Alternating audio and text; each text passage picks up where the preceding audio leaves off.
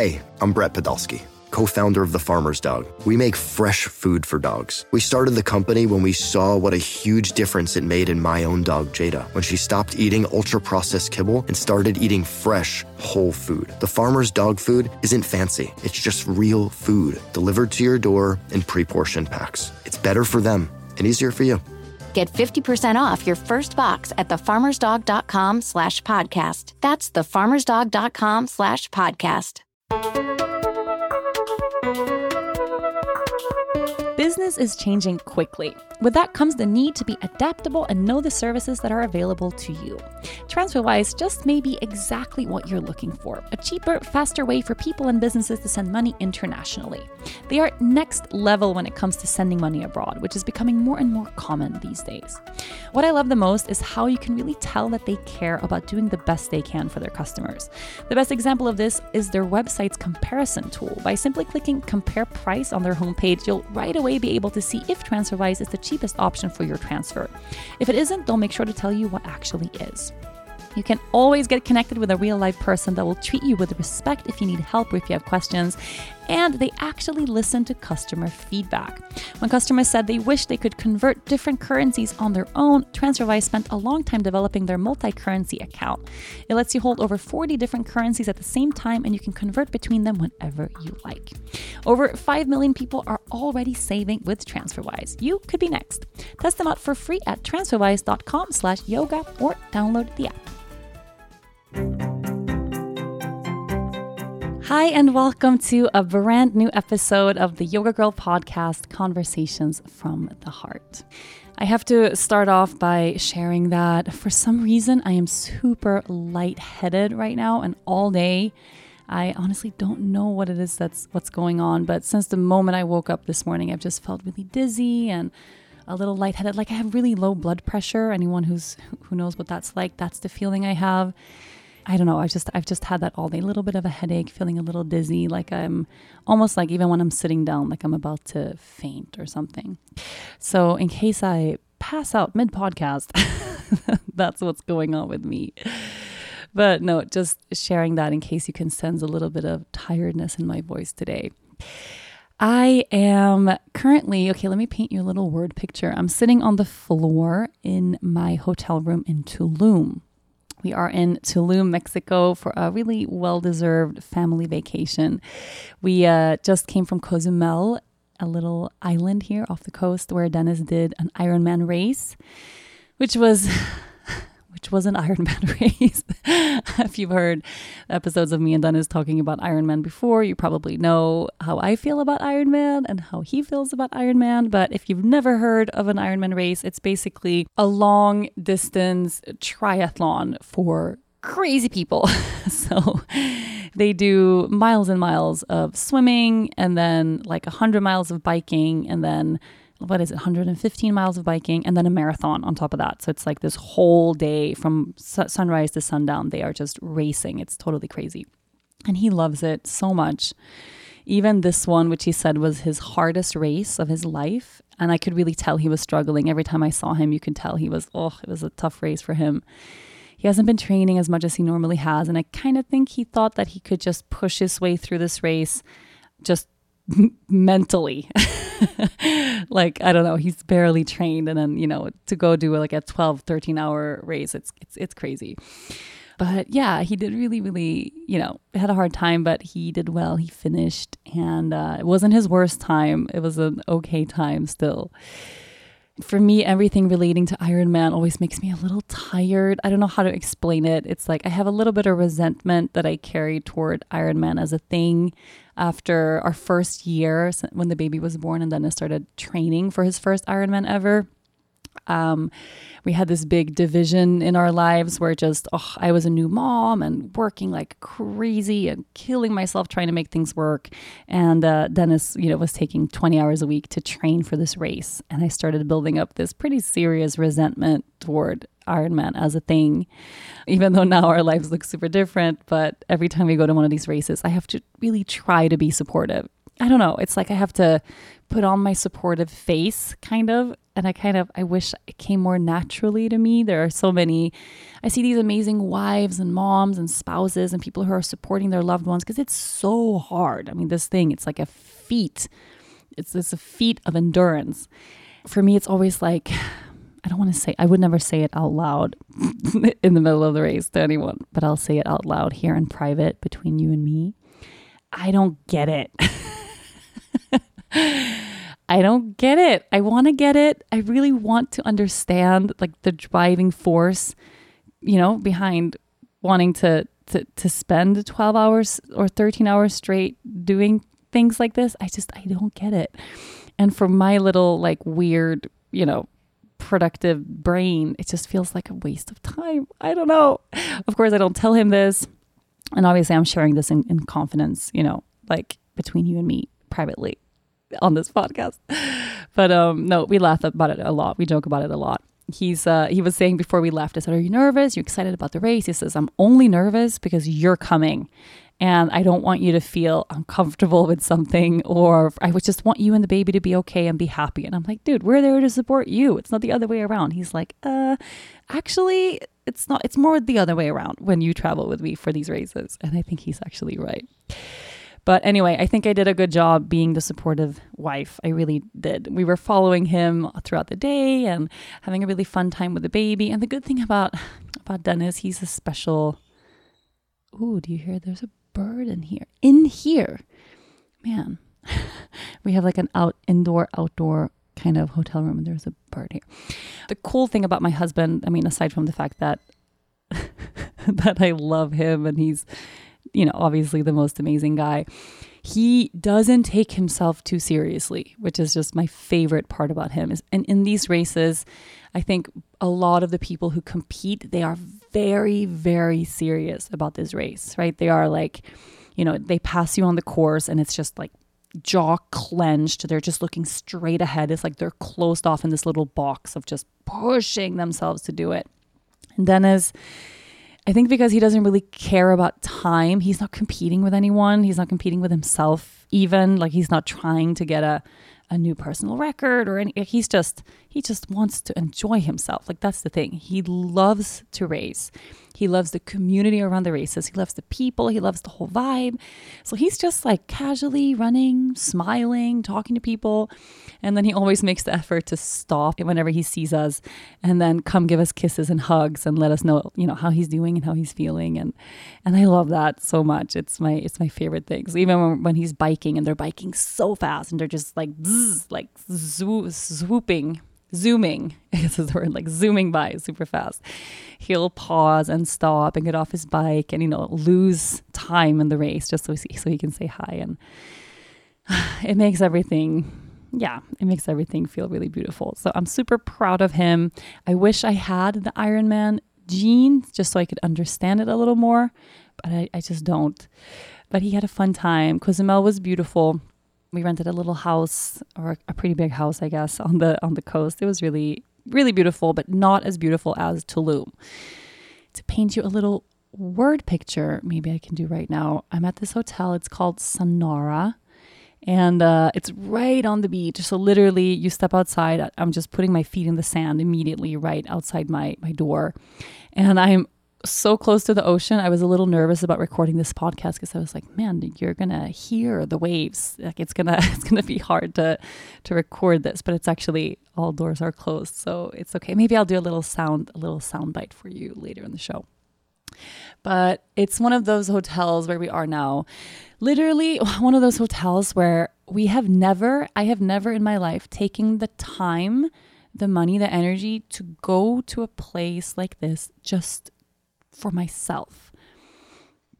I'm used to going to beautiful places and maybe hotels and retreat centers and resorts if I'm doing a retreat or a group or I'm working or I'm doing something.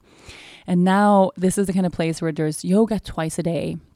There is like sound healing and gongs and sound baths and temazcal, like sweat lodges, and all sorts of healing things and body work and energetic work and a really beautiful spa. And the restaurant here is mostly vegan and it's totally grain free and it's just super, super, super nice.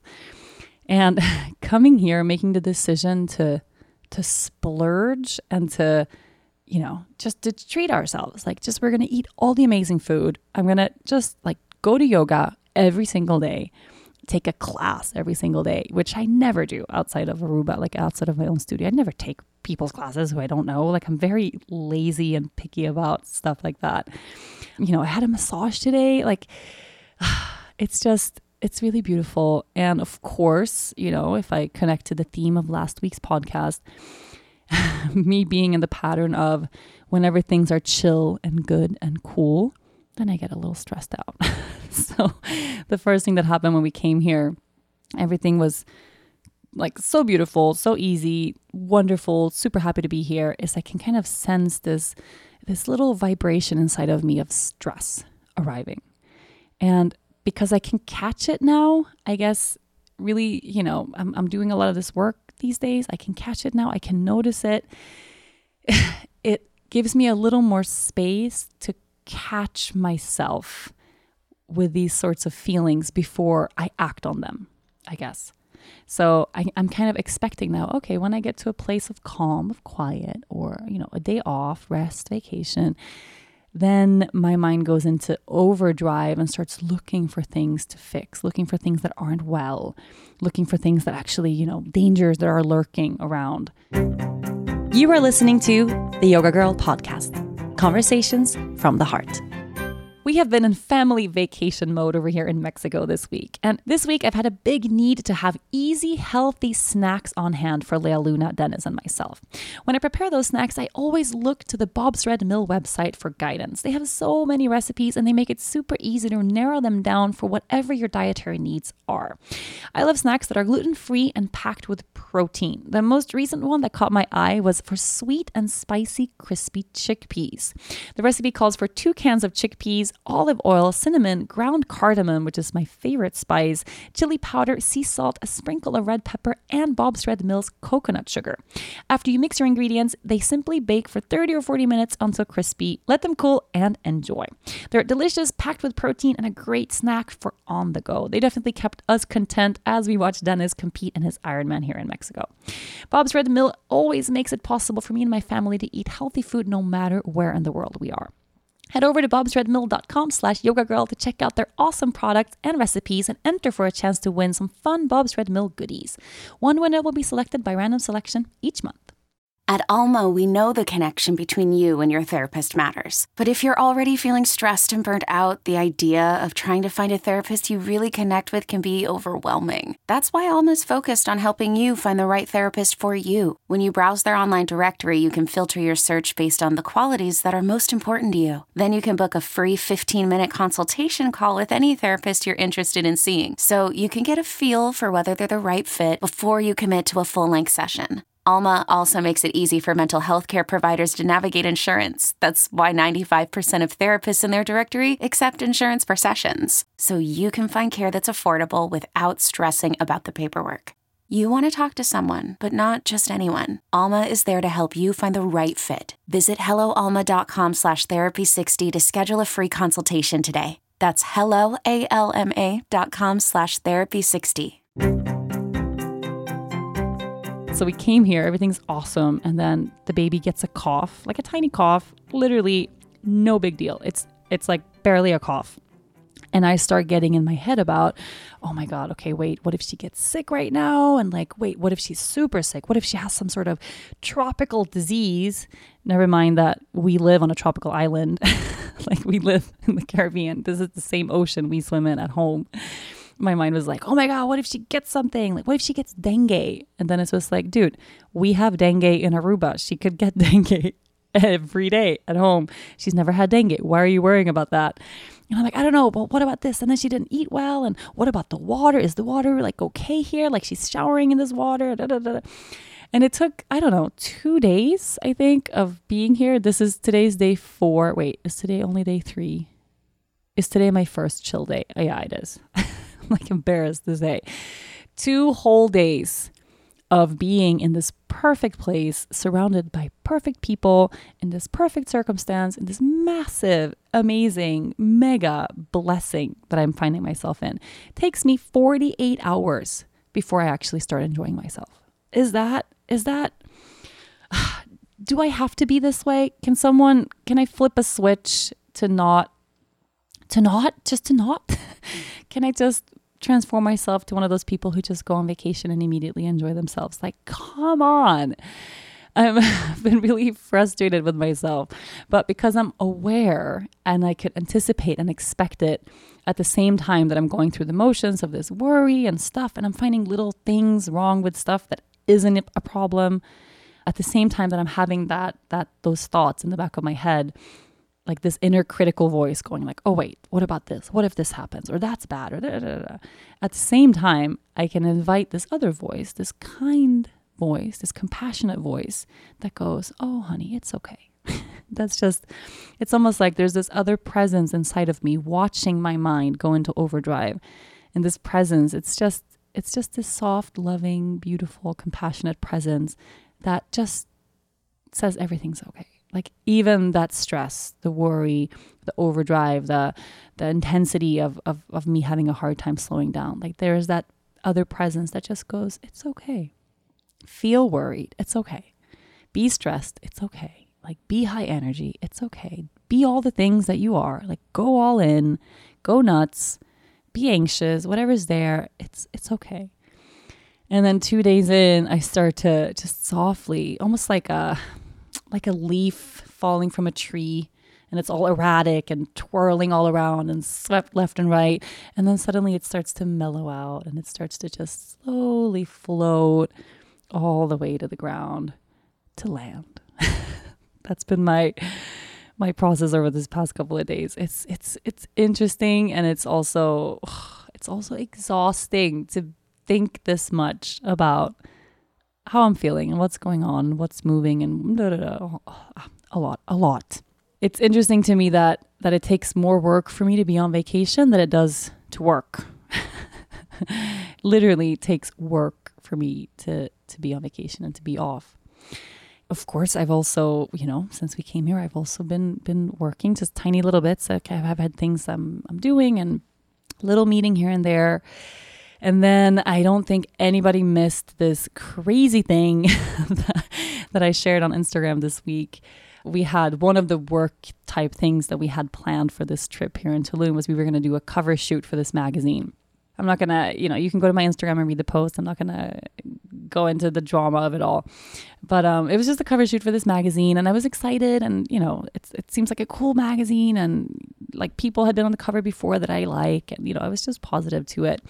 And then the day that we're supposed to shoot, I get this email that suddenly the cover is postponed, which means canceled, and that they can't have me on the cover because there's a conflict of interest in the fact that I played a supporting role in the documentary on Me Too, the Me Too movement in the yoga world, and the big article that New York Times released a couple of weeks ago. I'm sure you guys have read the article. If you haven't, you should go read it right now.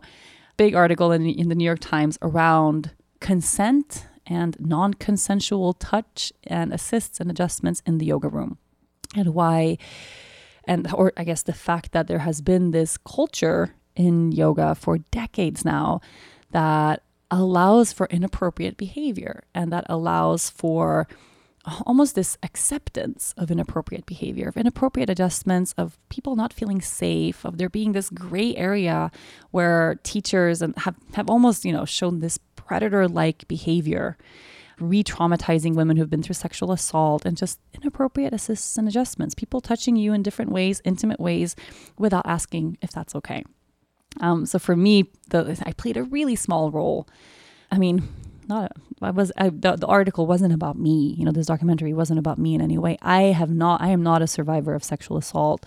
I don't have my own story with some yoga teacher where I was inappropriately assisted or adjusted in a yoga class at all. My role was just that I collected stories from people who did have those experiences. So I used the platform of Yoga Girl on Instagram to call for stories and for people and women, and also men. We had also men who wrote to share their experience. Have you ever been inappropriately touched in class or by a teacher? Have you ever had an uncomfortable experience? Have you ever had something that shouldn't have happened? Have you, do you have a trauma? Have you been, there was a lot of things that came from that. So hundreds and hundreds of people wrote. I think our final tally was 600 something stories, but then by email, I think we had 400 and something stories, and the women who gave us consent to share and publish and for me to forward stories to a journalist was 135 people, which is a shit ton of people. 135 people who gave their consent, who wanted to share and put their name on a story. And I forwarded this and have been working together with a journalist from the New York Times to get this story together. And it was not for me about any single man, right? Or any single teacher. I'm not sitting here, with a personal grudge or with beef of some sort, to different kinds of teachers. It's just, this is a phenomenon that needs to stop. This is a part of this culture, this mysticized almost culture of yoga where people don't know where to draw the line. We allow people to touch us in the yoga room in ways that we never would allow random strangers to touch us in our day-to-day lives. But because it's yoga and it's a little mystical and people don't know exactly what to expect or feel like, the teacher is this almighty, all-knowing person. Unfortunately, there have been a lot of teachers out there who take advantage of that position of power. And the stories I received were everything from stories of all-out rape between student and teacher, a couple of those harrowing, horrifying to read. A lot of stories of inappropriate sexual advancements in class. So yeah, trigger warning. I'm sorry, I should have shared that maybe a minute ago. But yeah, little trigger warning here in case you want to skip this part. But a lot of stories from women who had adjustments in down dog from a man who pushed his erect penis into their behind. Like that was a common one. We got a lot of stories about that same kind of adjustment. One specific one where a man would ask women to sit down in his lap in chair pose. And again, erect penis poking up your ass. A lot of stories about people confusing the idea of heart center or heart chakra with fondling and grabbing breasts. And just a lot of really bad stuff. So I am a huge fighter for justice, for social justice. And of course, I'm a feminist. Of course, this is a really big topic that I wasn't going to ignore. There's a reason I called out for those stories in the first place. But it's important for me that I share that I wasn't sitting there with this one specific teacher in mind that I wanted to take down. Like that has nothing to do with my involvement in this at all. I was just collecting these stories as a neutral person and wanted to forward them to someone who could actually do something about it, right? I am not an investigative reporter or a journalist. I am not the police. I am not, the judge in some court of law somewhere. I am just yoga girl. I'm just a yoga teacher that happens to have a platform on social media with some influence. Like that's it. So it was really beautiful how it all came together and the story was released. And then the journalist decided to focus on one man in particular, because that's the person she had the most evidence against and the most women who were willing to, I think, stand up and on the record share these inappropriate things and these terrible, terrible things that had happened to them. I can tell you the list I have of teachers who've committed these offenses, who've acted in totally inappropriate ways, and at some points bordering over to total, absolutely sexual abuse and assault in the room and outside of the yoga room. That's a list of 80 teachers that I'm sitting with. Now, it's not my job to go investigate these 600 stories or these 135 stories where we had consent to follow up or consent to share and publish. That's not my job. I'm not going to go investigate this. That's not what I do, right? I'm not the person who's going to go and say this is true and this is not true, or here's the evidence stacked against this person. Like that's not at all my role. And I think it was really clear in this article and in the documentary as well. There was no moment ever where I spoke about a specific teacher. The teacher that was mentioned in the documentary and in this article, I have never met. I have no relation to whatsoever. I've never practiced with in my life. I don't even have, anyone on my team or close students or anyone who is a practitioner or a student of that teacher at all. I just collected those stories and forwarded them to this journalist. So what's interesting now for me has been this magazine cover that was supposed to happen. So it turns out the publication, this magazine, was owned by the same parent company that also owns this chain of gyms that hosts or runs these big teacher trainings, yoga teacher trainings that are run by the same teacher that was mentioned in the article. So these people, and it was not really unclear, but they were almost trying to say like, maybe it's better for you not to be affiliated with us, as if, like almost gaslighting me, like trying to turn this whole thing around as if actually it's damaging to me, or actually they just wanted to silence me or punish me or alienate me and not have me on the cover because that magazine is owned by this company that does trainings with this teacher. And they thought that connection was too close or whatever. So for me, getting this news was like, man, I couldn't I posted the whole email on my Instagram if you want to go read it. But my jaw fell to the floor, mainly with the stupidity of this decision. I mean, if anything, if they were actually worried that maybe I didn't want to be affiliated with this magazine because there is some connection to this teacher training program and this other teacher or whatever, then they could have shared that with me. They could have said, hey, just heads up, do you want to be on the cover knowing that this is the truth?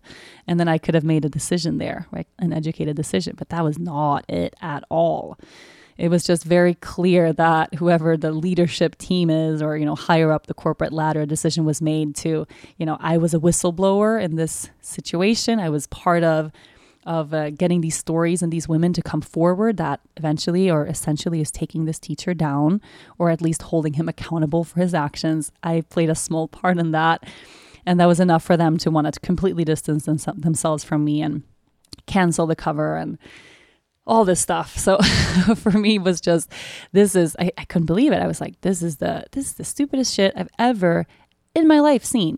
Because if anything, what an amazing opportunity for better publicity, if anything, for them to own up and say, hey, okay, this has happened. We know that this is the reality. These are the allegations that are out there, touching on this story. What is my motivation behind bringing this forward? How can we all continue to carry the legacy and the art and the practice of yoga in a responsible, safe way? And, I'm sure, I've heard that this chain of gyms and this teacher training program, they're making changes in how they are going to require teachers to ask for consent before touching other people, and that they're working on making their spaces more safe. Isn't that a great opportunity for them to share that, in this article together with me? I don't know. Could have been, if anything, an opportunity, I think, for them. And then to do this so openly and to say, hey, you blew the whistle on this guy. We work with him, so you can't be on the cover anymore. I was just like, man, oh man. You are listening to the Yoga Girl podcast, conversations from the heart. I usually have a lot of meetings lined up in a day, and the best way to make sure they are organized is to actually have some help. If you're in the same boat, meet Acuity Scheduling, a company from Squarespace. Acuity is a scheduling assistant that works 24/7 behind the scenes to fill your calendar and take hours of work off your plate, so you can keep your zen and focus on all the other important aspects of your business or your side hustle. You'll be surprised how much time is lost in the back and forth of asking what time works for you again and again. With Acuity, clients can quickly view your real-time availability, self-book their classes and one-on-one sessions, and reschedule with one single click. You can even collect everything you need to know about your clients' intake forms through Acuity.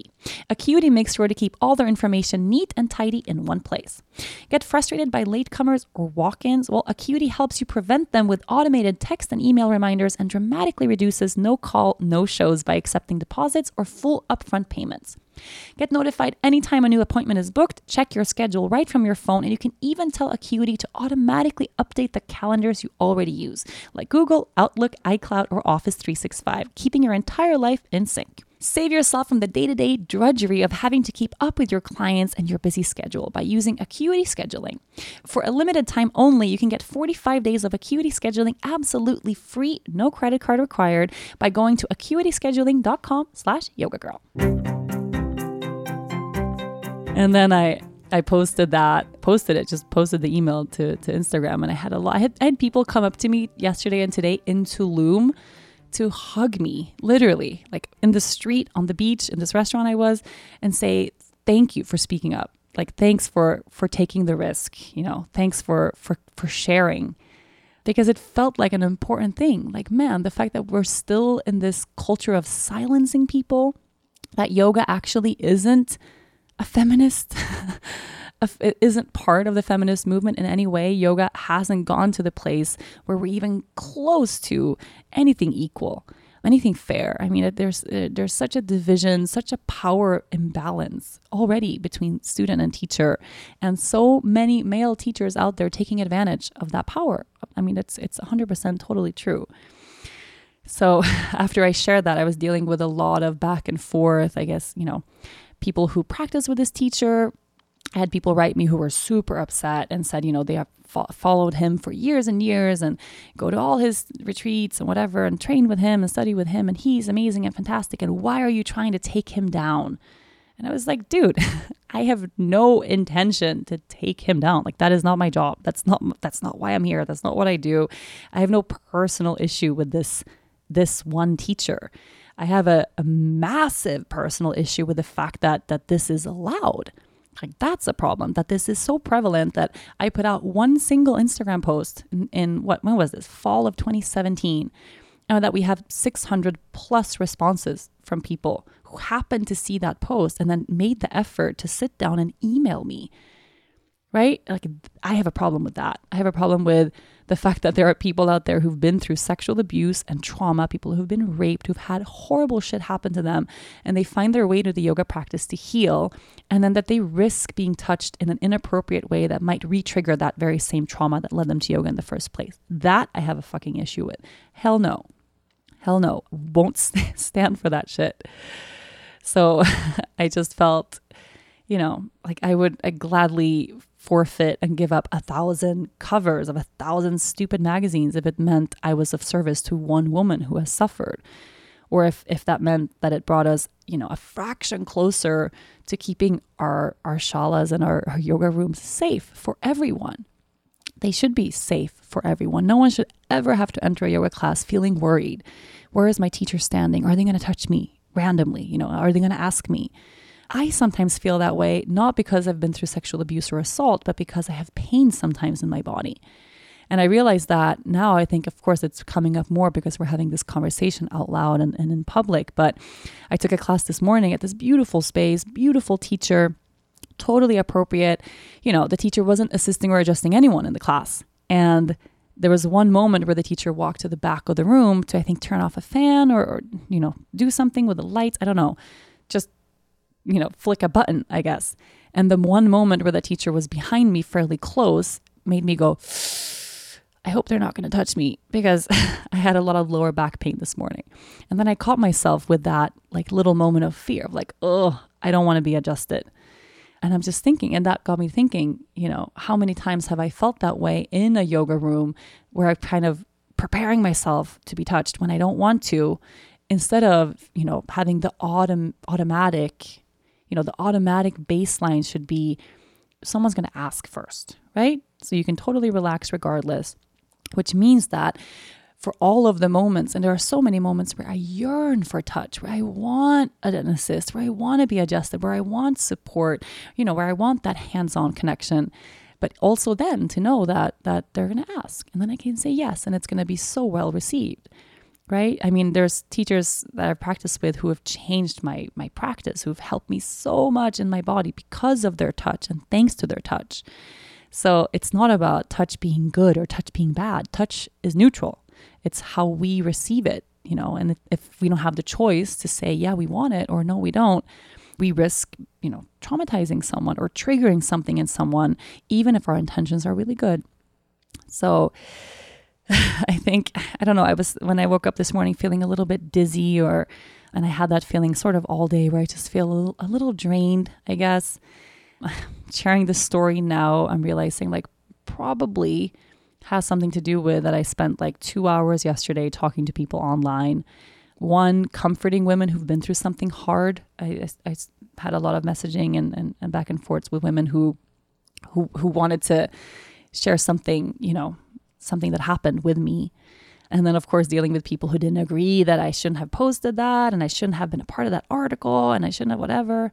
And then, of course, you know, the many thousands of people who are just supportive and just sending love and all of this. It's a lot of energy to sit with. And maybe that's a part of why I'm feeling a little wobbly today. You are listening to the Yoga Girl Podcast, conversations from the heart. Food is life. You can probably tell I love food based on how much I'm always cooking or baking or watching the Great British Bake Off.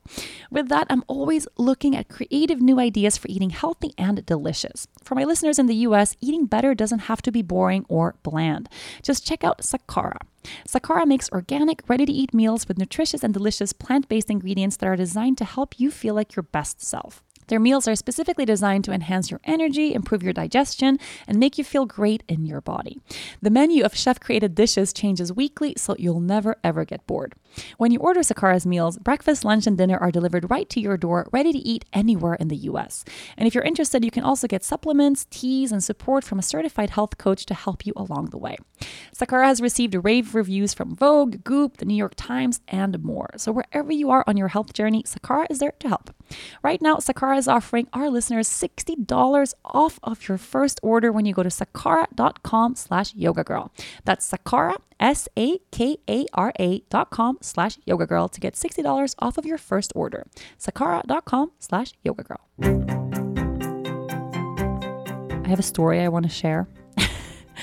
This is a story that speaking of, you know, dealing with a lot of energy from different kinds of people, that being, you know, either a really amazing, positive, great thing or a challenging thing or both at the same time. One thing it is for me, regardless, is it's overwhelming sometimes. That's just it. It's just it. So whether I am receiving amazing feedback and talking to people who just have positive things to say, or I'm having really wonderful, beautiful, positive interactions, when it's with large amounts of people at the same time, even when it's positive, it's overwhelming. That's just what it is. And something I am sort of sitting with or inquiring about within myself is my ability to deal with that kind of high intensity energy. And it's an energy that of course I deal with every day through social media. That's been a big blessing and a big struggle for me for the past like 8 or 9 years. And also, you know, having these conversations, doing this kind of work where I feel really dedicated to wanting to be of service. Really, if I can help spark change in any way, if I can use this tiny bit of influence that I have to do something good, I'm going to do it. And Dennis was saying yesterday, I was like, hey, I think I'm going to post this email.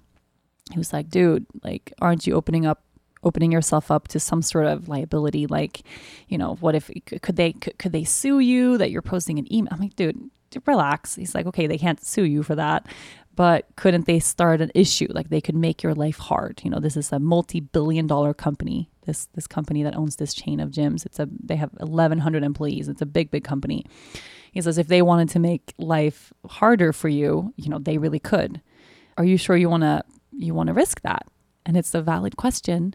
Obviously, it's a valid question coming from my husband, especially the place in my life where I am right now, where I am kind of burnt out and tired and moving through a lot of things. And for me, that's not even a question that I ask myself. It's just like, hey, like, I gotta say something. Come on. Like, you can't allow for this stuff to happen. What else has happened in our past, you know, where people have stood up, spoken out about injustices to immediately be punished or silenced? It happens all the time. And if this is what we risk, you know, if every time we face something that shouldn't be that way, and then we know, hey, if I say something, I risk something, right? I risk losing something. I risk being alienated or punished. We're not going to be able to ever spark any kind of real, true change. That's just the way it is. So for me, it's not something I think twice about. It's just, this shit is unfair. Like, what else is happening? What else is this, you know, what else is this company hiding or keeping quiet about? No, of course I'm going to share it. Like, let's go. That's just, yeah. And then at the end of that, dealing with the massive influx of energy that's sparked by controversy is for me an increasingly challenging thing. And I don't know if it's getting to this place in my life, I don't know, being a mom, and I think I have to be a little more protective with my energy, or if it's just that I'm drained, right? I don't have as much energy to shoot out into the world all the time. I can't be on all the time. I need more time to recuperate, more time to go in my little cocoon and recharge than before. I didn't used to need that. I used to be able to teach 1,000-person yoga class and then, like not skip a beat. Like I didn't even need to nap afterwards. I would just like move on to the next thing. Like life was like easy. I had so much energy. I could literally teach 1,000 people yoga, hug all of them, and then like, go rock something else immediately following. Like that was not a thing. And now just the thought of that feels, oh my God, feels daunting, feels a little bit crazy. And the story I want to share, it was really something really profound. I don't know if it's going to sound as profound as it was because it was light, but it was a very profound moment for me earlier this year. I didn't want to share it on the podcast, even though it was a defining, life-changing moment, because I really don't want anyone who's been to any kind of group or retreat or in-person, event, book signing, whatever, any kind of in-person experience with me to ever feel like they have ever been a burden. Absolutely not. The groups and trainings and retreats and meeting people face to face, teaching people face to face in the room, it's my life's greatest joy. It's why I'm on this earth. It's my dharma. It's part of my life's purpose. It's really what I'm meant to be doing. 100%. And every person who's ever come into the yoga room with me to practice, to make the effort, to pay money, to spend time, to travel the world and to come practice with me. It's my greatest blessing. It's what allows me to have any kind of semblance of this kind of life that I have. And I'm so grateful for it. So I didn't share the story earlier on because I didn't want anyone to ever have a connection to anything not being good. Yeah, being present with me in the room. But I had this big moment and I feel like I can share it now because enough time has passed and I also feel very neutral around everything else. So a retreat I did earlier this year, and I had retreats earlier this year because of my burnout. Oh, I need a better word for that shit. Can someone fucking like bring me a word that feels higher, that has a higher energetic charge than burnout? What the fuck does that even mean? But I think that's what I have. That's what I've been through. Well, I lost steam. I don't know how else to phrase it. But at the end of last year, and I got super tired, got super sick. You guys know, yada, yada, yada. So I started inviting friends and other teachers to teach retreats that I already had planned. So I had a couple of retreats in the year where I had someone else come in and teach half the classes, which was such a good idea. I don't know why I hadn't done that earlier. It was, I was afraid that it was going to take away from the quality of the week, or that people would feel like they didn't have enough time with me. I don't know what I was scared of. It was amazing. All those retreats that we did, it just elevated them, of course, and it allowed me space to interact more with everyone in the group because I could participate in classes and not just lead, but actually just be there. It was amazing. So one of these retreats we did was one of the, I think, maybe the best retreat of the year. Like one of those retreats where just everything flowed so seamlessly. Like, everything was just divinely synchronized and orchestrated somehow that everything fit. And because I only taught half of the amount of classes I normally teach in a retreat, I felt so at ease and so at peace and not at all tired, not at all drained, even though I was still moving through some sort of like health stuff. So at the end of the whole week, right as I go to teach the last class of the final morning, and I told Dennis in the morning, I was like, hey, this is like the best retreat ever. I feel energized by this week. This is how I want to feel with every group we have. I want to feel this supported. Like this it allows me to teach, to be my best self, really, to teach the most epic classes because I don't feel tired. And of course, having the added, layer to everything of being really physically ill made everything hard for me this year and last year.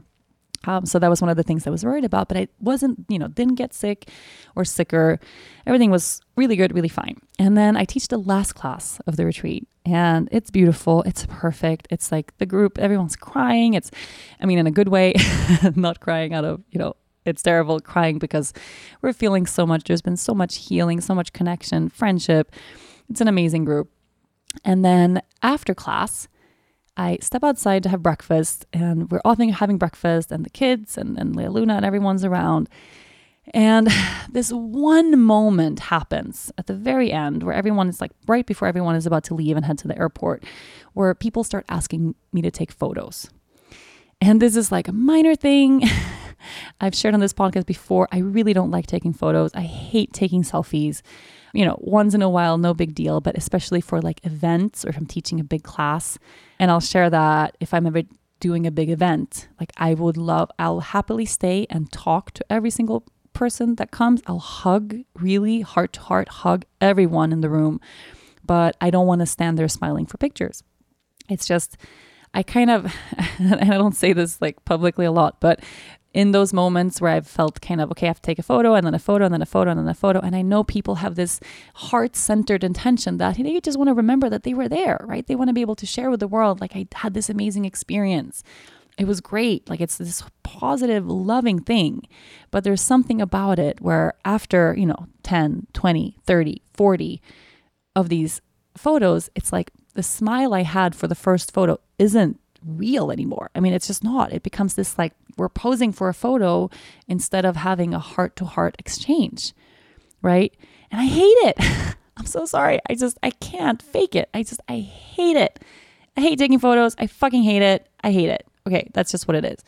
And oftentimes I will, even though I hate it, I will sacrifice that because I'm like, who am I? Like it's a conceited thing to do. Like who is that arrogant that they won't take photos with like people who they love, who they had this amazing experience with? Like, of course. So always at the end of groups, whatever group I'm doing, I always make sure I get a photo with every single person who wants a photo. It's never been a big deal. But somehow this retreat, I don't know what it was, if it was that I was sick or tired or that everything was so easy the whole way that I just totally let my guard down. I don't know what it was, but there was that final moment before heading off to the airport where just like a frenzy happened, where everyone wanted to take a photo at the very same time. And a line formed and it was like a little hectic. And I think people were rushed and they were trying to get to the airport and they wanted their photo so bad. And I just like, I'm standing there and I'm smiling and I'm smiling and I'm smiling and I'm smiling and I'm smiling. And like, 50 photos later, I'm just like, I had to go into my office and sit on the floor and cry. I was almost hyperventilating. I almost had a panic attack. Not a full-fledged one because I had one this fall, so not like that bad, but I had to literally, and just my assistant was like, what is happening? Like, are you okay? What just happened? And I don't know why, and it's not the fault of any of the people who were there. Like, that's why I didn't share the story earlier, because it was so important for me that no one would ever feel that way. No. And normally for me, this is all fine. It was just, I was in a space where I wasn't fine. It wasn't okay. It was too much. Yeah. So anyway, that happened. I'm on the floor in my office, like hyperventilating, feeling totally drained. Like, what the fuck just happened? Like I was hit in the head with something. And then it was time for my friend who was co-teaching with me to leave with her kids. And they were outside in the van and we had to hug, we had to say goodbye. And I just felt so sad. Like I just felt so unbelievably drained and confused. And like, how could I have had this whole retreat feeling so strong and held and supported and amazing? And then this thing happens at the very end. And now I feel like I lost everything. I feel totally heartbroken, like drained, like what the fuck? And I felt so heavy. Yeah, it was like this very overwhelming kind of sadness. And I'm saying goodbye to them. And then Satya, who's her daughter, how old is she now? Eight, I think. She's in the back of the van and she goes, oh no, Rachel, I forgot. Here, I need to give this to you. And she hands me a note, a piece of paper. And I said, what's this? She said, this is my intention that I wrote for the first day for the retreat for myself. And I was going to burn it in the fire yesterday, but I forgot. And when I woke up this morning, I realized that was because it was meant for you. And I was like, what do you mean? She said, this is your intention now. And I go, okay. And Satya means truth. I'm sure you guys know in Sanskrit. She's this very intuitive, very truth-telling, like clairvoyant little 8-year-old. And she like hands me this, like stuffs this piece of paper in my hand, and they take off and they leave. And I'm standing outside of the studio, just feeling so heavy. They left. Like, it's just, I don't know, feeling so confused, lost. Like, I was just feeling lost, feeling a lot. And then I open up this piece of paper and it says, stop talking to strangers. Stop talking to strangers.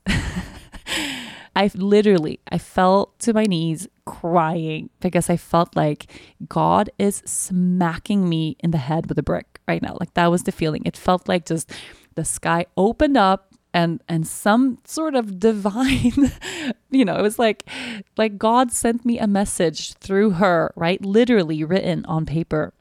Like, stop talking to strangers.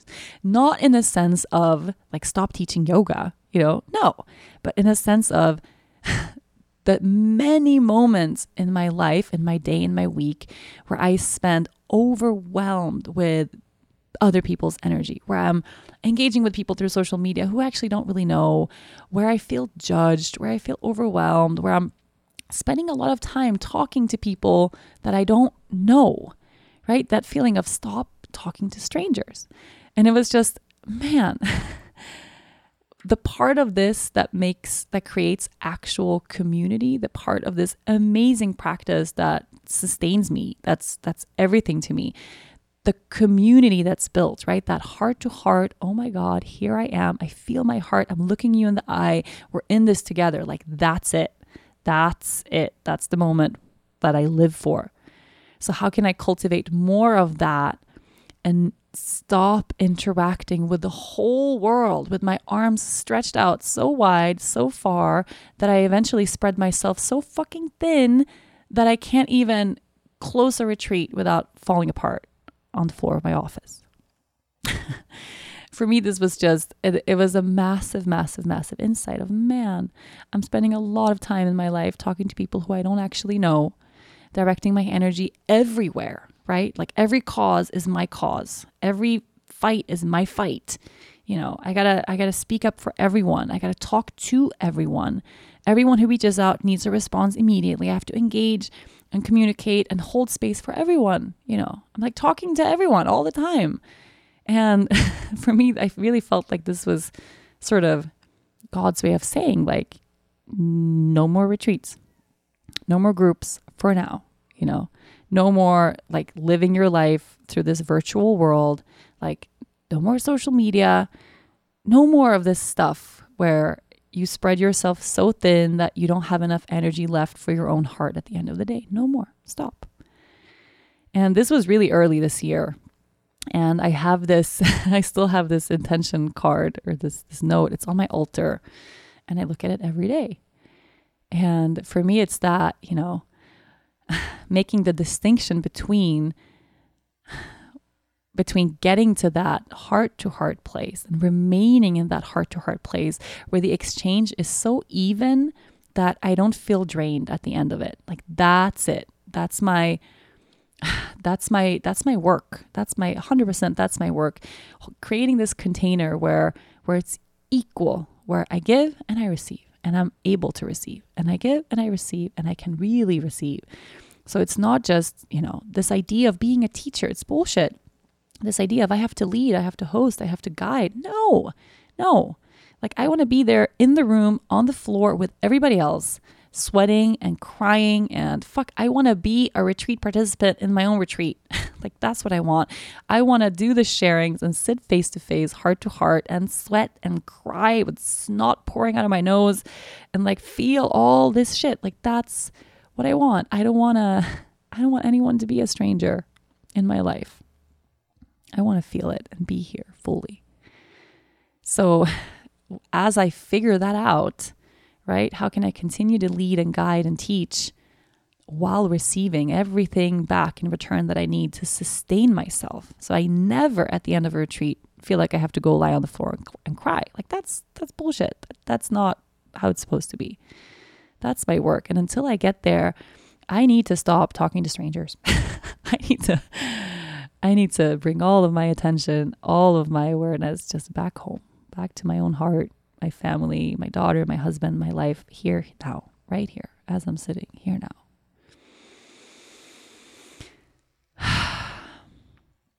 I don't know if you feel the same. I have an inkling, a feeling that maybe you feel the same. I would love to hear from you, honestly. Where are you spreading yourself thin, right? Where are you losing out or missing out on some of this energy? Where are you directing your awareness where you're not actually filling your own cup first? And perhaps it's not so much about cutting things out of our lives, but just getting really clear on our priorities, right? Getting really, really clear on why we're here in the first place, what we're looking for in the first place. And for me, this idea of I'm teaching, it's like I haven't been a student for a long time. Man, I'm so ready. I'm so ready to to go lie in a puddle of sweat on my mat and just be taught things. Like that's going to be my next year. It's just receiving, relearning, restoring, resetting something. I am wishing you a wonderful, beautiful, healing rest of this week. Get your priorities straight, regardless of where you're spending your energy, your time right now. Make sure you leave enough of it for your own heart, your own space, the things that really, truly, deeply, deeply, deeply matter. And then if you look at, what kind of life do you really want to have in the next year, next 3 years, next 5 years? You're sowing those seeds right now, and you're going to reap what you sow. And I can see kind of clearly how the past decade of my life, I've been planting my seeds in other people's gardens. Like I've just been out there with my energy for a long time out there. And I feel so strongly that coming back home, I'm going to make my life a little smaller, a little closer. Yeah. So thank you for listening. If you share with me, I am so happy and grateful to hear what you have to say. Really, truly, truly am. Comment me on Instagram. Drop a review for this podcast. Send me an email. Really share. I might not answer, but I read everything. Trust me on that. And I feel everything. Thank you so much for tuning in. I'll see you next week. Thank you so much for listening to this week's episode. If you enjoy the show, be sure to listen and subscribe to other great episodes of Yoga Girl Conversations from the Heart. You can find all of them on yogagirl.com, on Apple Podcasts, Spotify, or wherever you normally get your podcasts. Don't forget to leave a review while you are there. Thanks to the folks at Cadence 13 for their production, and thanks to my sponsors, TransferWise, Bob's Red Mill, Acuity Scheduling, and Sakara. Please support them the way they support this podcast. I'll see you next week.